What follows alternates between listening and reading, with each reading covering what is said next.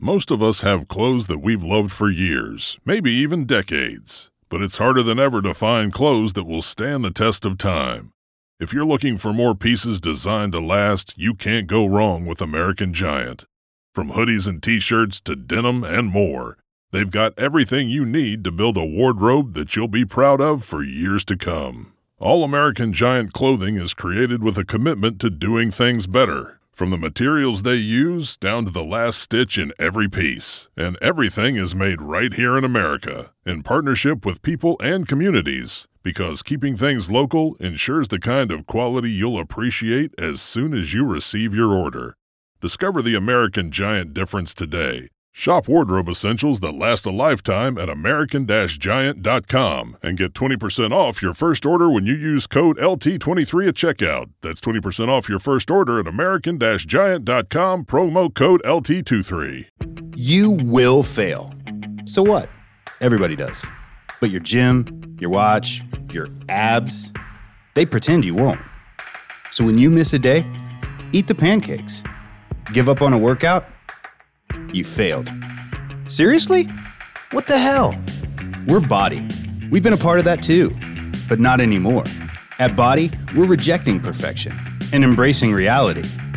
Not in a Pizza Monday kind of way, in a loving your whole life kind of way. In a this workout is fun and it's okay if I take a week off kind of way. In a I'm eating healthy and it's okay if I eat what I want today kind of way. In a I like myself no matter what kind of way. Yeah, you will fail. We all will. But we're not going to let that be the end. See that? We're already making progress. So let's keep going. We are Body. Start your free trial at body.com. That's BODI.com. Good afternoon, all. We are live. My name is Scott Kennedy with Forging the Falcons, and this is a new show I want to start bringing to y'all on Fridays with some of my good friends and contacts around the league, where we start looking behind enemy lines and start looking at some of the opponent for that week. And this week, not only is it the Saints, but one of my good friends in this industry that I've gotten to work with several times and been on his show, he's been on mine, is Kyle Mosley of Saints News Network. So Kyle, how are you doing, my friend? Doing well, Scott, man. It's the start of the new season, week 1. What could be better than the New Orleans Saints going into Atlanta and ripping out the hearts of the Dirty Birds, right? No, I'm sorry. I should wait on that, right? No, I don't see. But I mean, at least if there's a heart to rip out, there's a heartbeat going on, you know? Yeah. So that's something that I'm not sure the Falcons have had for the last couple of years. So I always joke, you know, I've been working in sports for so long. Yes, I grew up an Atlanta fan. Falcons fan, all this, but when you work in sports, you end up rooting for the names on the back of the jerseys as much as you do the names on the front of the jerseys. It's the people like Kyle. I don't care if Kyle is a Saints fan. I like Kyle. Kyle's cool. Yeah. But I have said for years that this is one of the most underrated rivalries in the NFL because the teams have been so bad. The Saints had a nice run under Sean Payton. They've been much better, and the Falcons have been better for the most part since Arthur Blank bought them. But historically, 70s, 80s, 90s, this is two of the worst franchises in football. And people don't realize what a fun rivalry this really is. You know, shoot down 85, shoot over to New Orleans, vice versa. It is a lot of fun to do. So, listen, we got some folks coming in. Make sure you hit the like button as you're coming in. Share. Bring some more Falcons fans in with you, some more Saints fans. So, Kyle, make sure you retweet that tweet I tagged you in with your, because we'll get some, as long as it's cordial and it's good conversation, bring them all in here, y'all. Bring them all in here. So look, Saints fans, come on in, man. Yeah. Who that nation? Jamal was in here real early. He says, "What's up, everyone? Rise up. We're 2 days away from battling the Saints. We need this W. Shut the haters up." I agree, Jamal. I am one of those haters, unfortunately. You know, with a 40 years of, living in it. What am I kidding? That was 5 years ago. With 45 years of being an Atlanta sports fan, I'm a cynical SOB. I say that there isn't anything that Kyle can say to me about the Falcons it's going to hurt any worse than what the Falcons have done to us through the years. It's like Look, you're kicking somebody that's already down. It doesn't hurt anymore. Come on, man. Who's had it worse than the Saints fans with the no calls and the close calls and being right there on the brink many I'm only a going to day? say this once because I don't even like these two numbers together. Nothing is worse than 28-3. Ooh, nothing. That hurts. You guys got screwed, but that wasn't a Super Bowl. That wasn't Tom Brady. That wasn't the Super Bowl. Yeah, that call was so bad that y'all went against. That was a single call in a moment. And yes, there's other stuff that leads up to it. That call was so bad they changed the freaking rule. It was so bad. But nothing from a sports point of view where everybody's healthy, injuries and all that kind of stuff is one thing. But you really can't top 28-3 in the annals of football. And then to follow it up with hiring Steve Sarkisian and letting go of the LaFleurs, and Shanahan leaves and Mike McDaniel leaves, and you hand it over to a failed.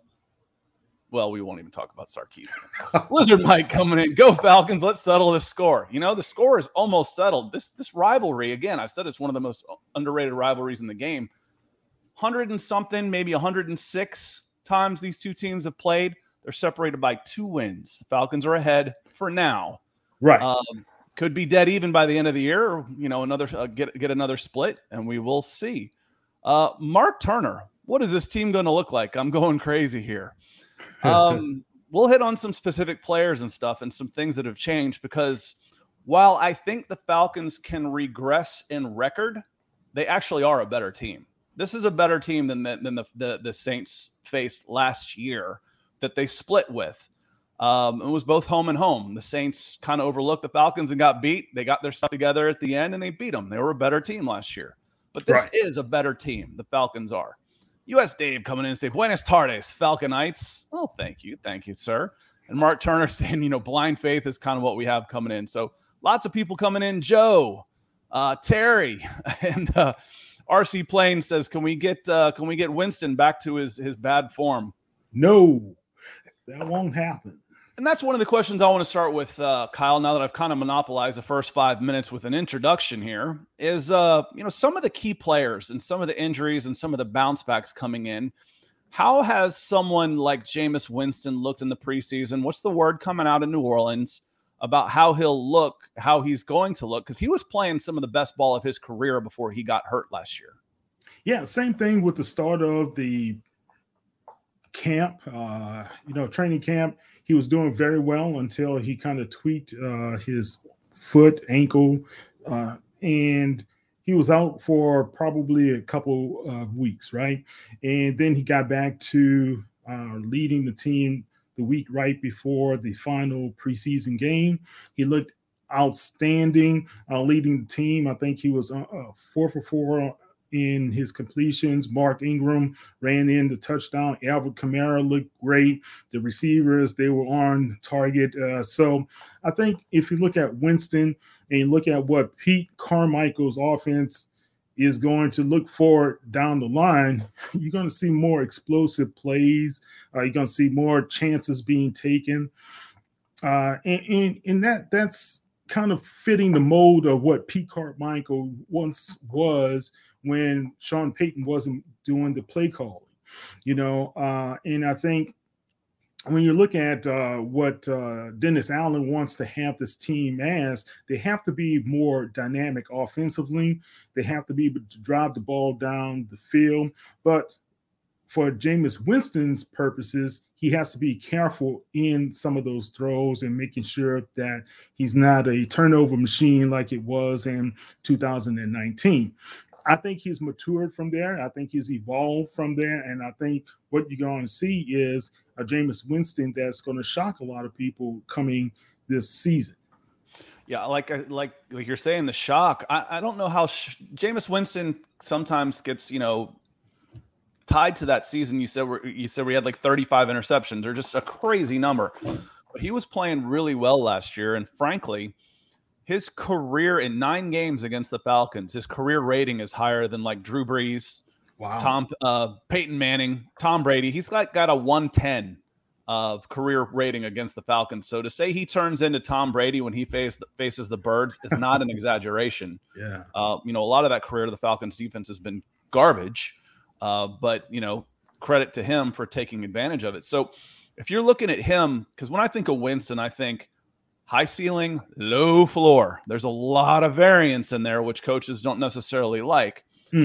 Where do you think he can finish, as the season wears on? What kind of numbers do you think he can be? A 3-1, even a 4-1 TD interception guy? Or is he going to be 2-1, 1.5-1 type of guy, 35 and 20? Yeah, I think he's more like a 3-1 or 3.5-1 type of guy, to be honest with you. When he left due to the injury against the Buccaneers, he was at 14 touchdowns and 2 interceptions. So that's a pretty good ratio, right? He was playing really well. Yeah, so one of the other guys who has played really well that I'm interested in is Michael Thomas. Who battled through Drew Brees' last year. Credit to him. It's like, I want to be here for him. Waited until after that season to get the surgery on his foot or his ankle. And, how is he looking? Is he going to be close to his former self or a similar version to it? I always think you're going to get the best at Michael Thomas when it comes to effort, right? And you spoke about what he was battling through. He tried to battle through those last few games, especially the playoff game where he had no interceptions in Drew Brees' last contest. And that was mostly because he wanted to do it for his teammate. Now, you look at over a year later, now he's back into action for the New Orleans Saints. I think Michael Thomas is going to be at the level that he can be as an elite receiver, but it's going to possibly take him probably mid-season on to the postseason for you to see that true outstanding level. He still has to get acclimated. He has a hamstring injury that was limiting him the past couple of weeks in camp. So I do anticipate that he will play against the Falcons. I don't know if he's going to have 100% of the offensive snaps, more likely probably 50, 60%, if that. Maybe a little bit less than usual split for a wide receiver. Right. None of them are taking 100%. But of the available, what he normally might take. Well, look, he used to average 90 plus, when it came to his time with Drew Brees, man. So Michael Thomas right now in his career and where he's at and trying to get back to full form, he's going to be an outstanding receiver. Will he be in the top 5? May not, but in top 10, I can see that being a possibility.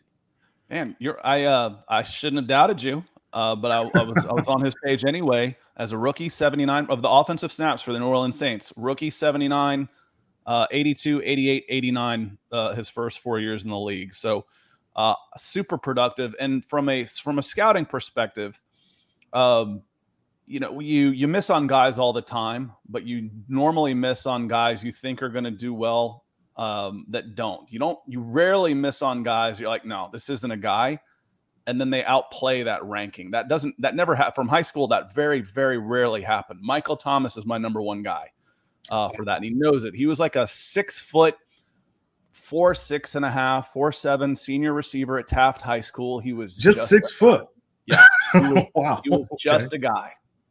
Just a guy. He wasn't anything special. Maybe 6'1", but he wasn't all that fast. He wasn't very big. He had a famous uncle. Keyshawn Johnson's nephew, and people knew him, and he was very charismatic. And then he goes to a year at Fork Union, and he comes out of there 6'4", 220, and goes to Ohio State, and the rest is history. I'm like, okay, yeah, and I've told him that before, and it's like, listen, when I miss, it's usually I miss high. I miss low on you. You're my number one. People ask, who are your biggest misses? Michael Thomas. Michael Thomas was my biggest miss in recruiting for guys that I didn't think could do it on the next level and then outperform. So big time. Who else is big time? Mark Schrader.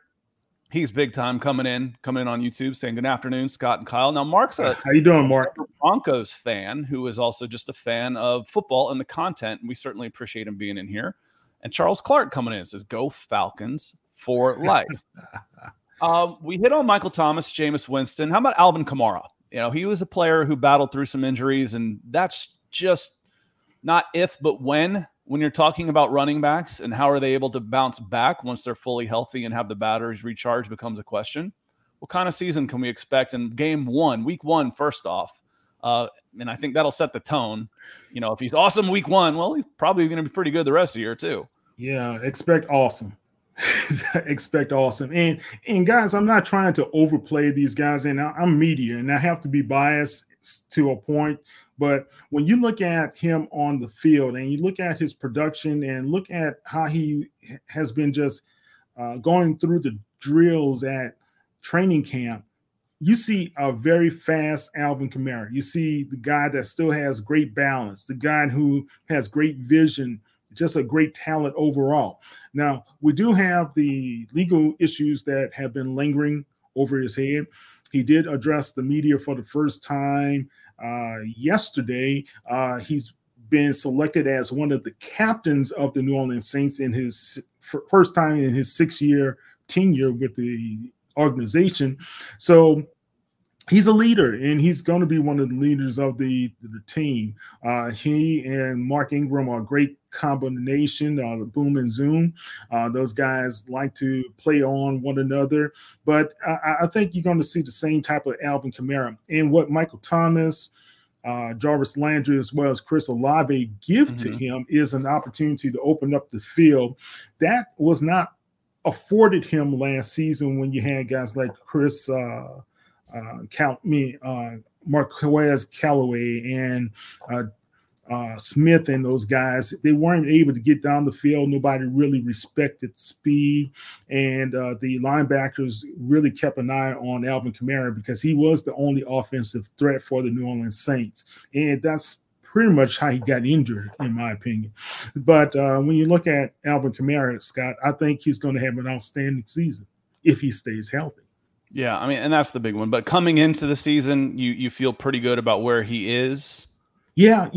Again, you still have a guy with a serious legal issue that's pending, and his attorneys, as well as the Las Vegas county system, they have delayed the proceedings for another 60 days, where now that's going into the end of September now. I don't know if that's going to get delayed further or pushed back throughout the season.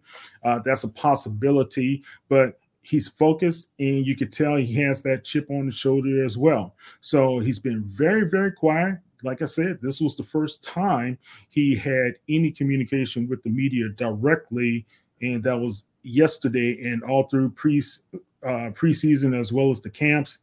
It was a mum's the word when it comes to Alvin Kamara. Well, I'll be honest with you. I didn't know that he was, into anything. So thank you for being on the show. And I guess you can also send a big thank you to Deshaun Watson. Thank you to Deshaun Watson for taking all of the heat from the national media, because stuff like this flies under the radar a little bit better because of what's been going on. Well, Scott, if you guys don't know, right, he was arrested right at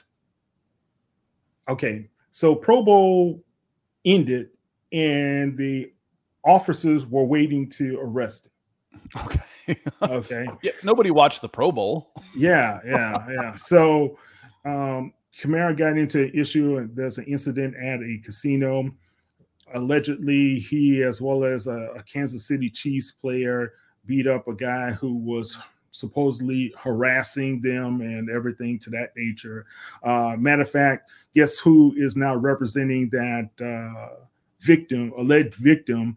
It's attorney Tony Busby, who is the same attorney that represented the 24 ladies who filed the complaints against Deshaun Watson. So how do we bring that full circle? Yeah, so we're talking, looking for settlements. Basically going out there, and Blizzard Mike says that ex-kicker from Buffalo has all the heat now. That's crazy. Punt god Ariza from San Diego State.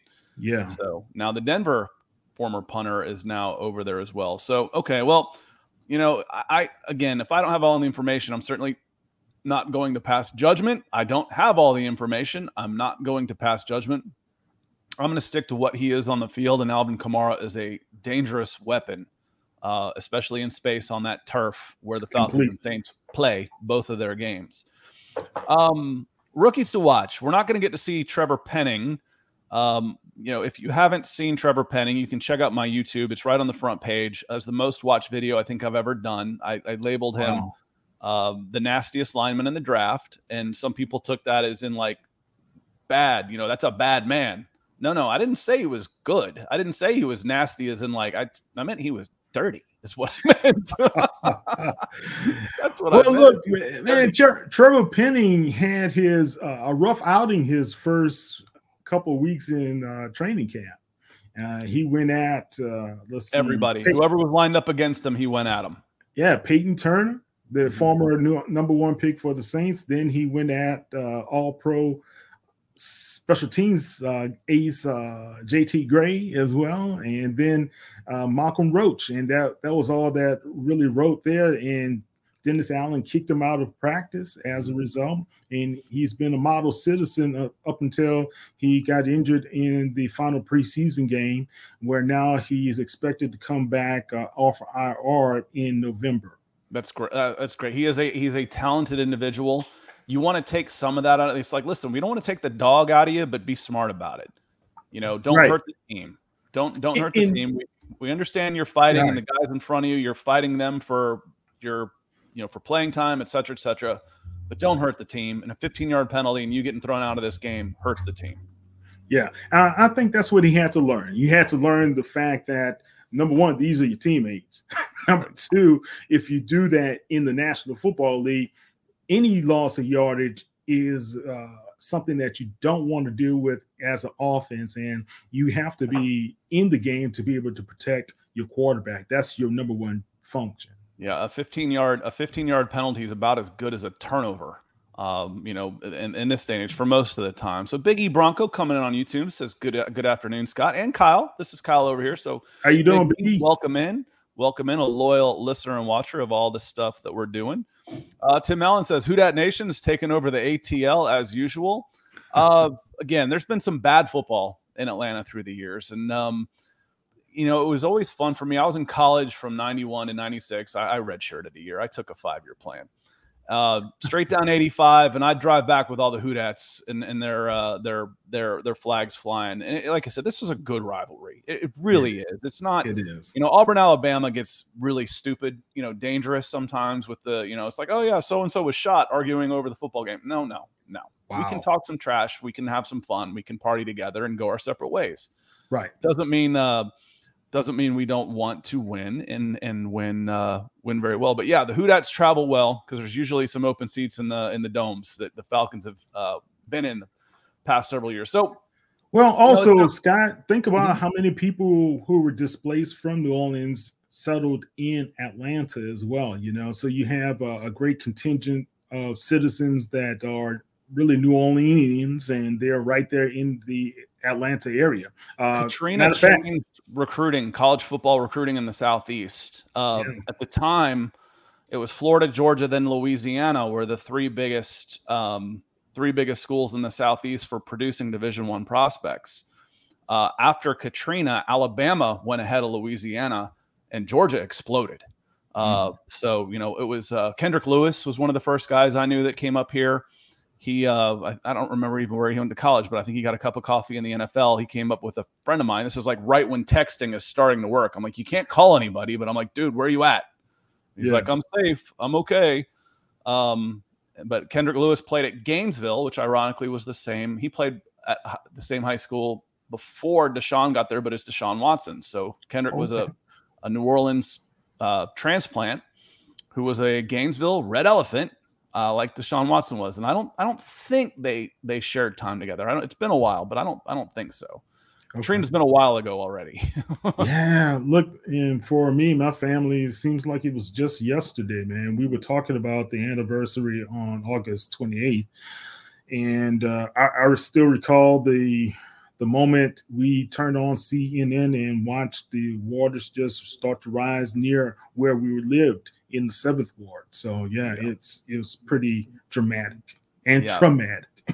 Yeah, for sure. Both of those good times. So as Blizzard says, he says, I'm not trash talking on any pods. Our pads will do the talking. Yeah, I don't believe in. I'm not a trash talker. Again, for another reason, they say, if you can't take it, don't dish it out. I don't take it worth a damn. So I don't dish it out. So I always some of these places. I've been to Raiders stuff. I've been to Raiders games. I've been to Dodgers games with a Braves shirt on. In the outfield.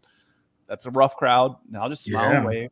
Hey, what are you doing? I just smile and wave. We're gonna kill you. Yeah, you probably will. Have a good day. Whatever. It's just not worth it. But Olave, you mentioned him.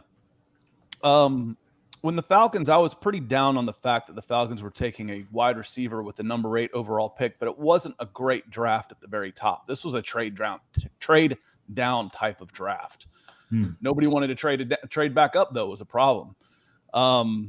So, when they took a guy number 8, when you've got George Pickens killing it with the Steelers in the 2nd round, Christian Watson, Green Bay, Sky Moore, Kansas City, all these 2nd round, these great options. By God, you had to get it right. And just a few picks later, Chris Olave goes. So, what are you hearing and what are you expecting from Olave early? Can he make an impact with some of these veteran weapons? And, what do you see from him long term? Well, I think the first preseason game gave us a glimpse of the type of player he's going to be. He had a touchdown against Green Bay. In camp, he's gone one-on-one with Lattimore. He's gone one-on-one with C.J. Gardner-Johnson before he was traded, and he got the better of those guys. And I like his ability to get downfield as well. So he poses a threat in the intermediate area, as well as he's deceivingly fast enough to get behind you.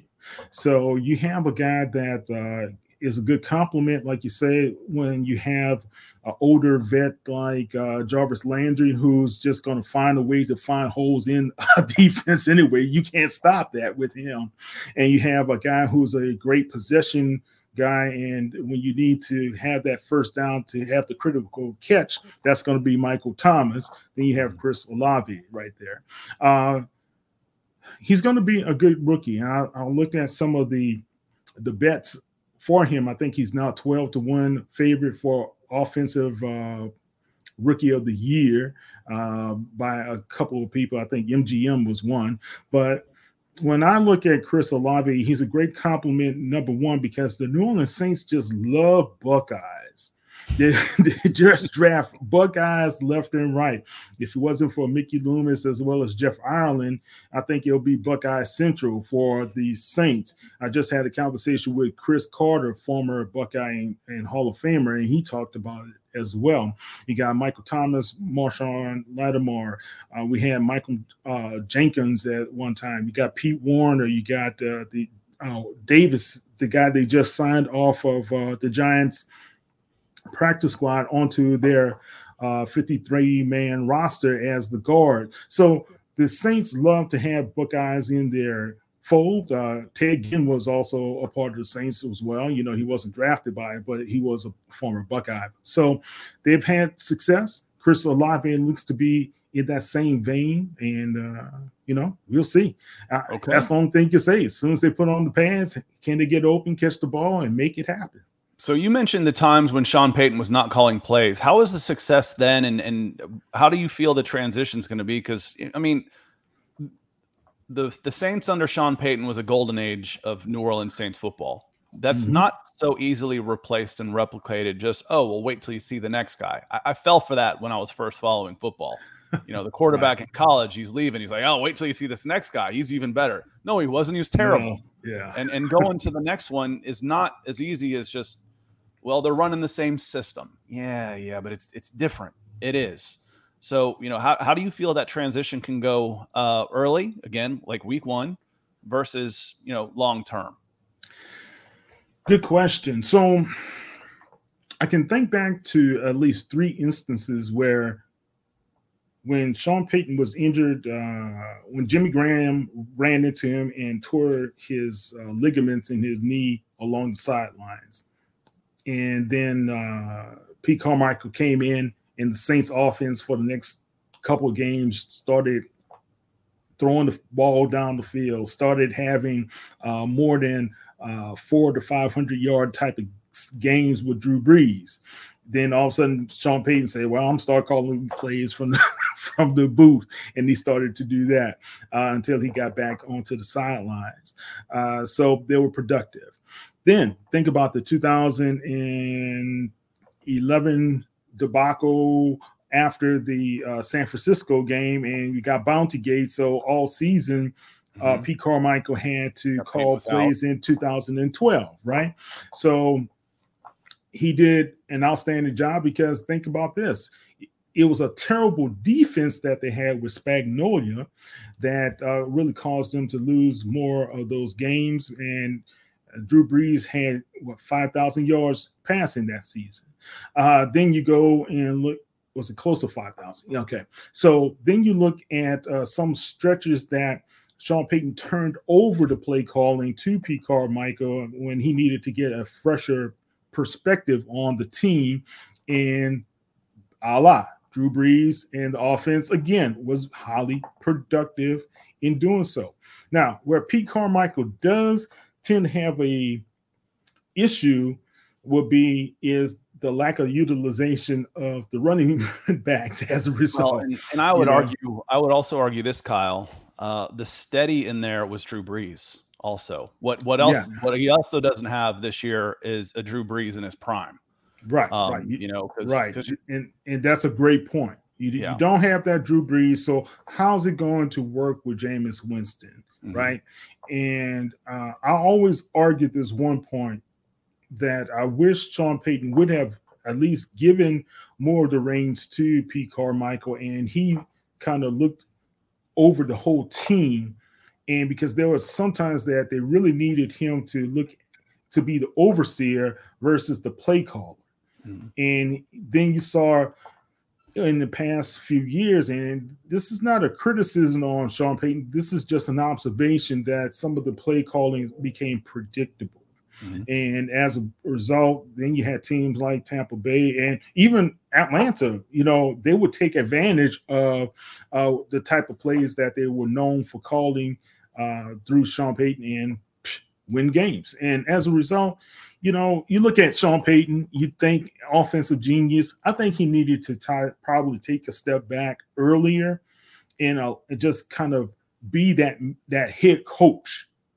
But he didn't want to do that. He still wanted to call the plays. One of the things we've always said about Hall of Fame coaches is you don't have to go very far to find right next to them or right above them the Hall of Fame quarterback. It's funny how that works. You name me a Hall of Fame coach, and I'll tell you who his quarterback was. That right. Go hand in hand. We talk about teams that, like I said, doing a bunch of stuff with the Broncos. We talk Seahawks. These teams that if they either have the quarterback or you don't. Mark Schrader came in. He asked a question for you real quick before we get back to it. He says, how do you see the Saints defense being this year? Now, it's interesting. We've talked a lot of offense because that's almost where the questions are on the offensive side of the ball, because this defense looks pretty dang good. Defense looks excellent. And the defensive leaders of the team are always going to be Demario Davis, Cam Jordan, and now you have Tyrann Mathieu, who's coming in to the secondary. Marcus May has taken over Marcus Williams's spot in the safety area as well. But you always have the island that you have to contend with Marshawn Lattimore, right? Mm-hmm. So the defense looks real good, and you have Big O right in the middle of things, big David Onyemata, who's going to really take his spot and hold down the defensive line. And then you got on the opposite side of Cam Jordan, Marcus Davenport. Or if you don't want him, you got Peyton Turner. You don't want him, then you got Carl Granderson, or you have Tano right there. So the Saints are pretty deep on their defensive line. The one question that we do have is, can Pete Werner and the other guys who are the linebackers complement Demario Davis, since they did not choose to re-sign Quan Alexander in the offseason? Well, Cam hurts on several levels. One, he's really good and has hurt the Falcons for years. Stacking those sacks. But two, I absolutely hated the trade that Thomas Dimitroff made in 2011 for Julio Jones. They were 13-3 going into that season and had just given up 48 points without forcing the Green Bay Packers to punt. And your response is, we think we're one player away after going 13-3 and giving up 50 points to Aaron Rodgers at home as the number 1 seed. And your response is, we're one player away, but it's a wide receiver, and we're going to give up 5 high draft picks to do it, was moronic. That was just moronic. The Falcons never reached those heights again. They almost got lucky in a Super Bowl, getting hot, but they were never 13-3 and reached those heights after that, despite how good Julio Jones was. 3 picks after they made that trade with Cleveland, so they were picking 21. Cam Jordan goes number 24. As great as Julio was, and this was just one player. I'm not talking about the other 4 picks and what could have been at that point with the first-round pick the next year and a second-round pick and all that kind of stuff.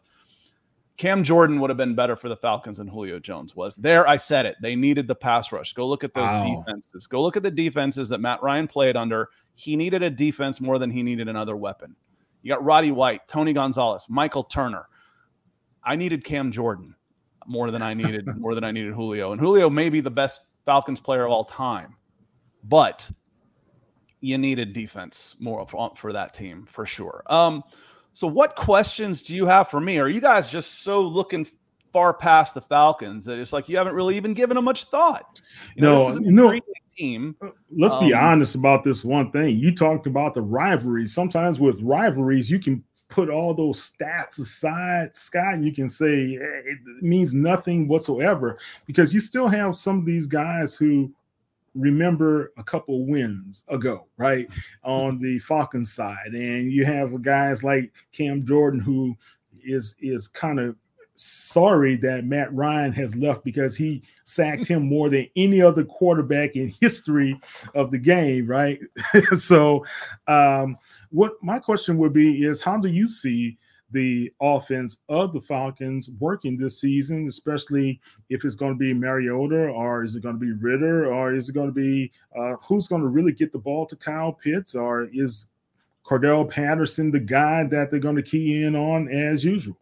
It's definitely going to be Marcus Mariota. I don't expect to see, unless there's an 0-8 start and Mariota is to blame on most of those O's, or most of those 8s, then I don't see Desmond Ritter playing. This is Marcus's team this year. He's on a 2-year deal, but it's really a 1-year deal. You know how dead caps work, especially for a team that's willing to eat $65 million in dead cap.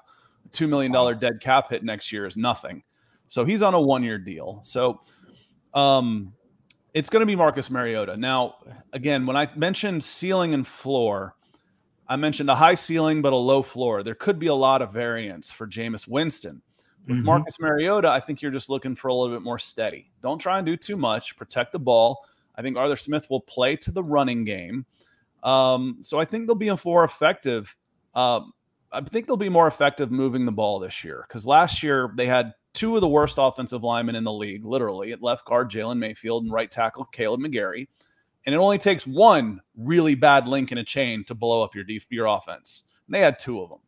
So Caleb McGarry is in a contract year, former first-round draft pick, and he looks really good in the preseason. And I've been on his tail for 2 years. So that's if he steps up to average, that's good. And then they replaced Jalen Mayfield with guard Eli Wilkinson, who has played some tackle, and he looks serviceable. Okay. So Cordell Patterson can play a little bit. We know what he's capable of. Kyle Pitts got 95% of his yardage from wide receiver. So as a first target, Cordell Patterson and Kyle Pitts are pretty solid. And then I'm not sure what you're going to get, if anything, from Drake London. Long term, you hope you're going to get it, because that was a risk taking him at 8. But I think the offense can be more effective moving the ball steadily. There's no depth on this team. So they absolutely cannot have any injuries. There's no depth on offense, especially at wide receiver, because it's Kyle Pitts. And yeah, I just called him a receiver, pass catcher. It's Kyle Pitts and then a bunch of maybes. Drake London's unknown. Braden Edwards is steady. Olamide Zaccheaus is a 4. So that, but I think with Mariota, they will tailor the offense a little bit more creatively, where, they're not trying to just save him from being killed for 17 games like they did with Matt Ryan. Are you surprised that Fontenot did not try to get a more of a dynamic veteran to go into that wide receiving core? I'm not, because they have no money. This is the last year where they were dealing. They've been shopping on the Chicago Bears waiver wire for the last 2 seasons. It's kind of a running joke. Every player they've signed has played with the Bears. No Bears. But no. And Joe Cannon says, I don't know, sure if this is the same thing. And Mark Turner says, Bernhardt will surprise. Bernhardt is former college lacrosse player of the year, who played and won a national championship playing option quarterback at Ferris State in college, and now has made the team as a wide receiver. So very interesting. But, as Champagne says, he's not proven. He's not a guy that he could be a wild card type of guy. So, we'll see.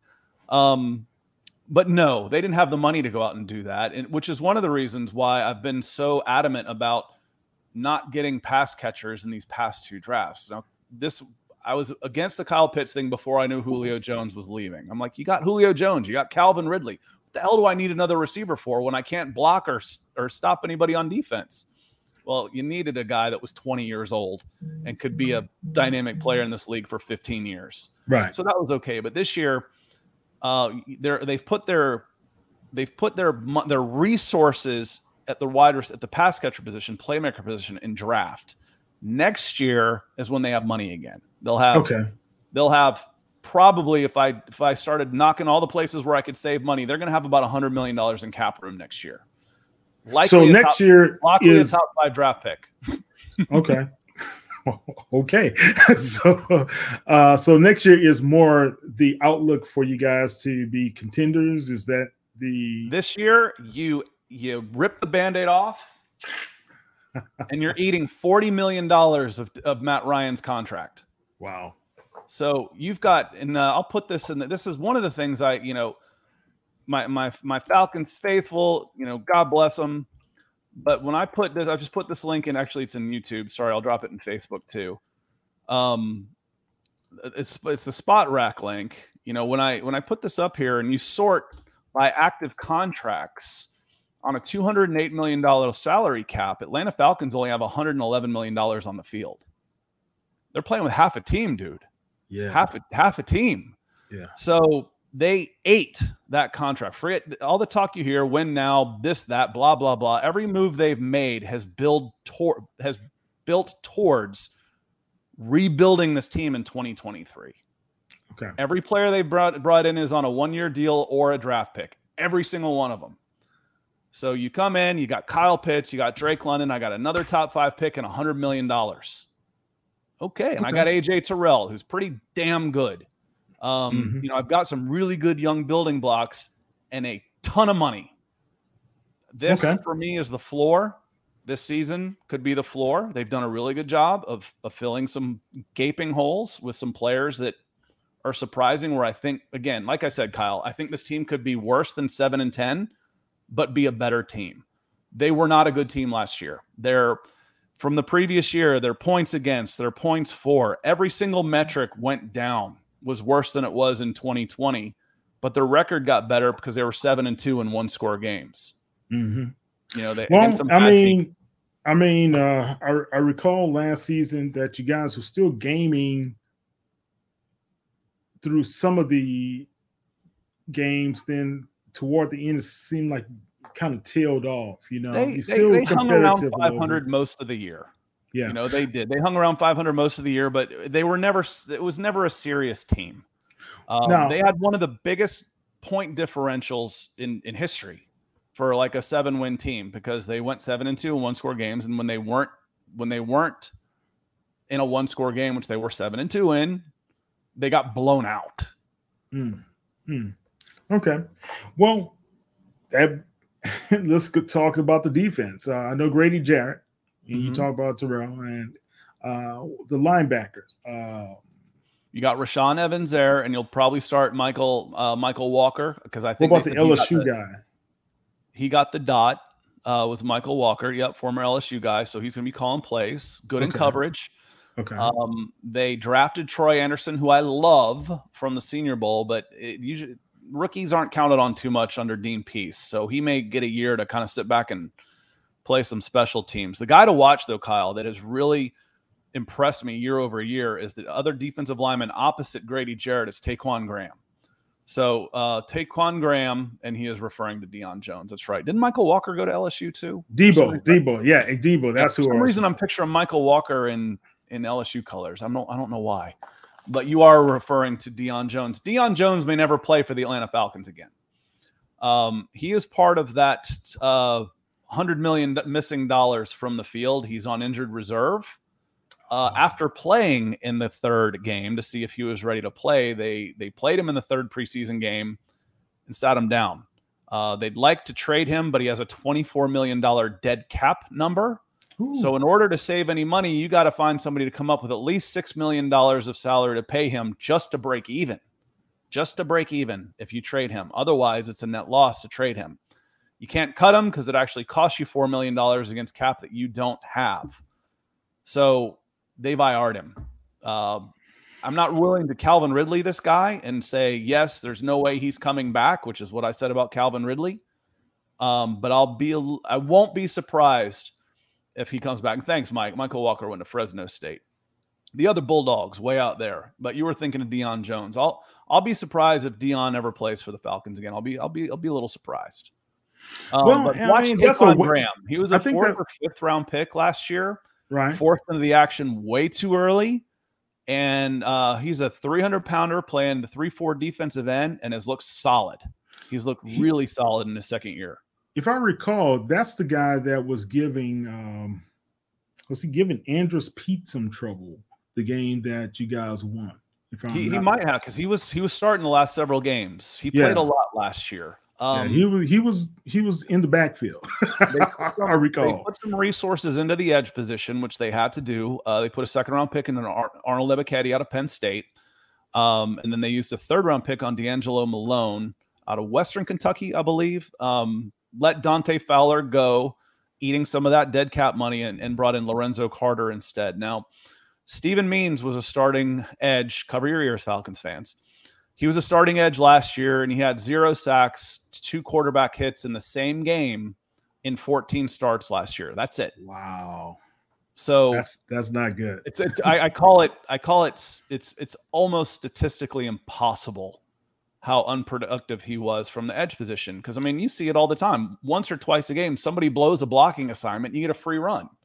Right. You know, at least for a pressure. I'm not even talking about a sack, for at least a pressure. Yeah. For God's sakes. So, and Jimmy Miller coming in, rise up, whoop those Saints. Welcome in. Looks like he's repping the Dogs, too. Can't quite tell if that's a darker. It looks like the Dogs and not Bama, but it might be Bama. That looks like Bama, huh? Yeah, it might be Bama. It's hard with that single white stripe, and I can't quite tell the tint of the red. So all right. A couple national championships there.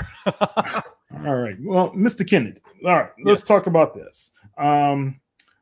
Terry Fontenot came from New Orleans, GM, 2nd year, has been fighting, sounds like to me, the cap issues that's really been an issue for most teams. You know, I don't know how the Saints keep navigating through their cap issue, but Kai Harley does a great job with Mickey Loomis to be able to get that down every season. Arthur Smith, what's your evaluation of him and Fontenot together? So far,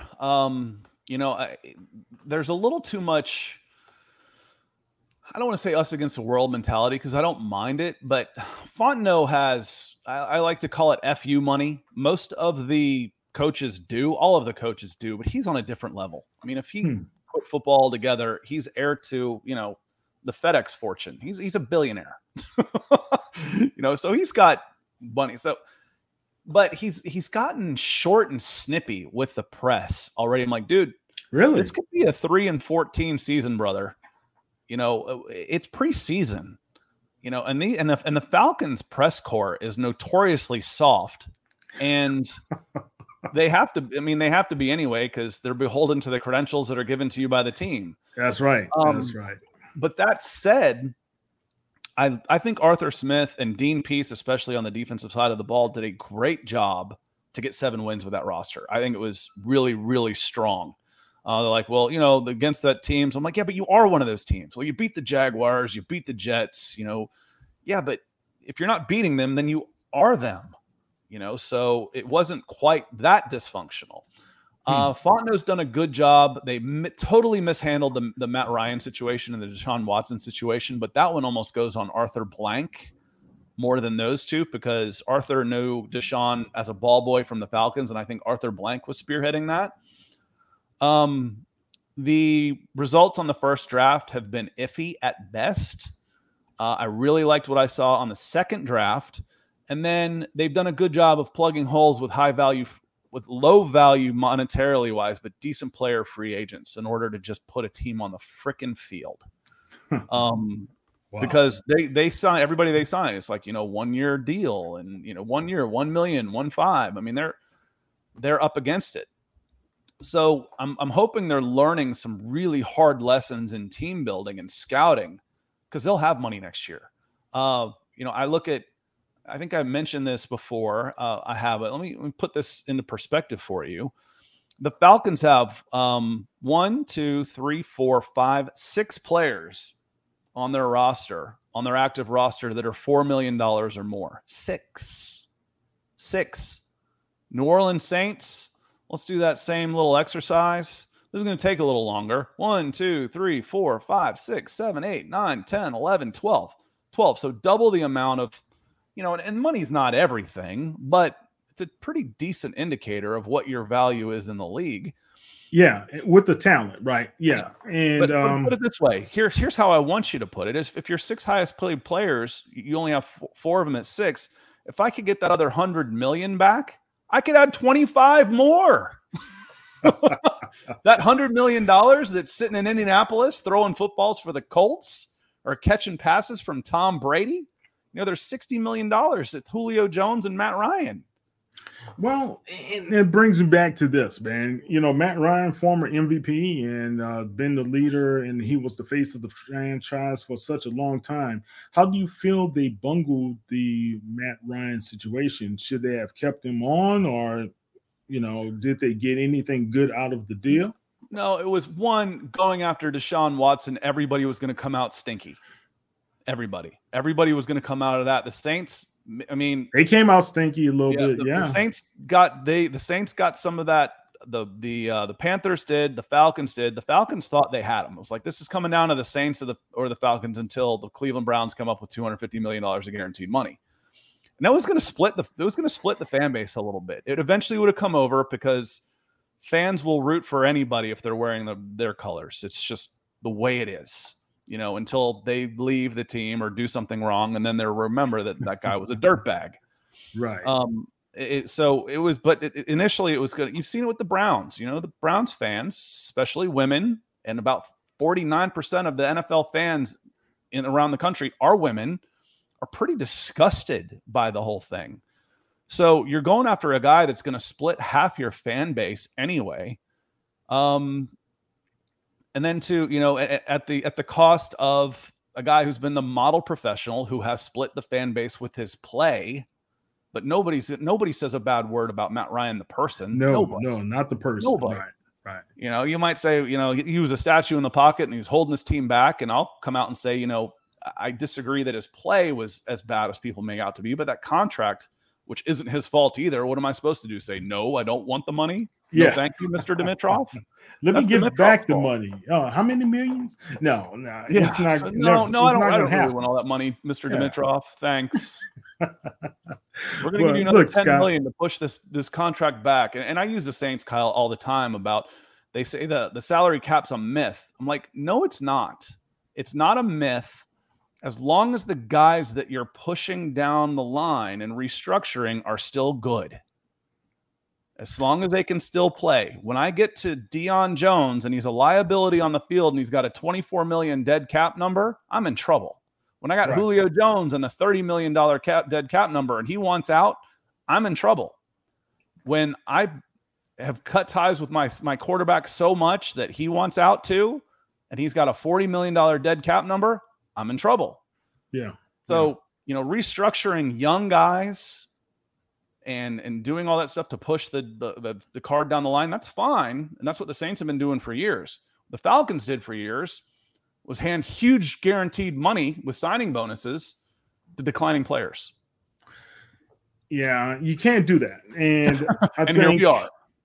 I think that happened to the Saints probably, what seasons? Was it 2012, 13, 14 seasons, something like that, when they were going those 7-9, that 3 years, 7-9 straight, is because they were trying to, in 14, 15. What I say, they do the recycling of guys.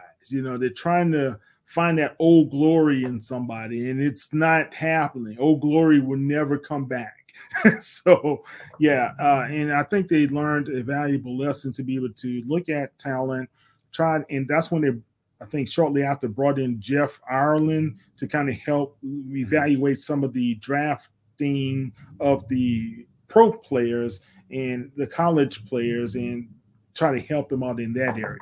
So, you got to do your due diligence and be able to look at the long term and see if this guy is productive and could we find somebody else? And I think the Saints did that this season was a good example. They knew Charles Gardner-Johnson was going into his final year of his contract, and who could be able to find to be able to service that position. They looked at Alontae Taylor coming out of Tennessee. That was a shocking type of draft to find him, but he's going to be that guy in the future that could be able to do the role that C.J. Gardner-Johnson has been doing such a long time for the New Orleans Saints, and now he's going to be doing in Philadelphia. Well, the old saying, Kyle, is it's better to make a deal a year too early than a year too late.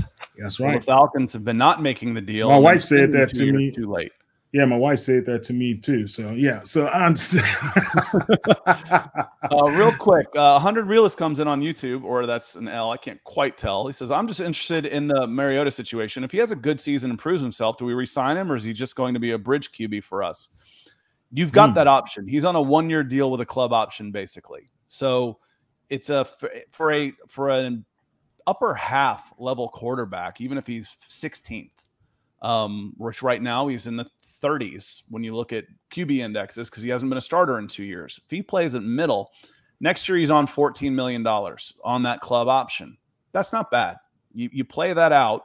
You let them play that, and then you talk about doing something in 20. You could extend him, but you talk about doing something for 2024 through 27. And if he does that and he becomes, wow, this is a guy, and I want to see it over at least a season and a half before I start talking extension.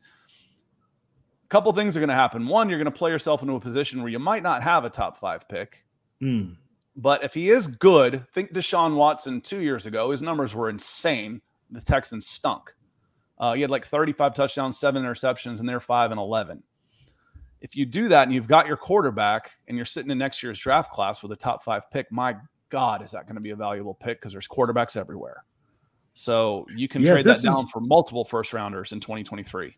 Right. And I think this is the season where there's a great crop of quarterbacks that's coming out, right, for the draft. So, last year wasn't so good. Next year, there's several of them that could look really Marshall Wright said Gen Pop. I agree. Richie, if I had wasted that much money, millions upon millions of dollars, I guarantee you most of us would be in prison. Criminal mismanagement is how I like to put it. That's funny. But yeah, so on that note, let's got a couple more minutes, so I want to get us out of here. Give me your season outlook. Give me the end of the season. We're the Saints this year. Everybody wants to look at the AFC, the Bills, the AFC West. They're making all the headlines. We're the Saints coming out of the NFC come end season. Look, I still believe the Saints can take the NFC South. Tampa Bay has a lot of question marks, in my opinion. And I think, let me get it right. And there's a lot of national media that still says Tom Brady, just because his presence, you're going to get them over the hump into the Super Bowl. If I've said it for 15 years, it's been true. One of these days it's not going to be, but yeah, I think one of these days is here. And the offensive line for that team is still a question mark, and I still worry about that, protecting a 45-year-old quarterback. And I'm 55, so I know you don't move the same way you used to several years ago, and I don't move the same way I did yesterday. So yeah, so it accelerates. happens. It gets worse fast. It gets worse, man. So all I would say is this: I project the Saints right now 11-6. Okay, I've gone on record to say that. But I can see the Saints being at 12-5 and being able to take that one of those top spots in the NFC for that strange playoff system that we have now. Yeah, who knows? Let's just get everybody in like they do college basketball. All right, so for this weekend, it's like Oprah. You get in, you get in. So for this weekend, give me your prediction, because this is gonna. I mean, it's hard to say it's gonna set the tone. It's a long ass season. 1 week can mean nothing, can disappear, but it's a division game. It's Saints Falcons, week 1, new regime. Jameis coming back, Michael Thomas back, Alvin Kamara's back. Give me your prediction for this weekend. I have the Saints winning 27-17. I'll be there in Mercedes-Benz press box to be able to witness it. Next time you tell me so you can come stay with me, or cancel your damn hotel and come stay with me. Man, I wish I had known. Save me a ton of money. Do it within 24 hours. I'm 45 minutes, give or take, depending on traffic, 30 minutes to an hour northeast of the stadium.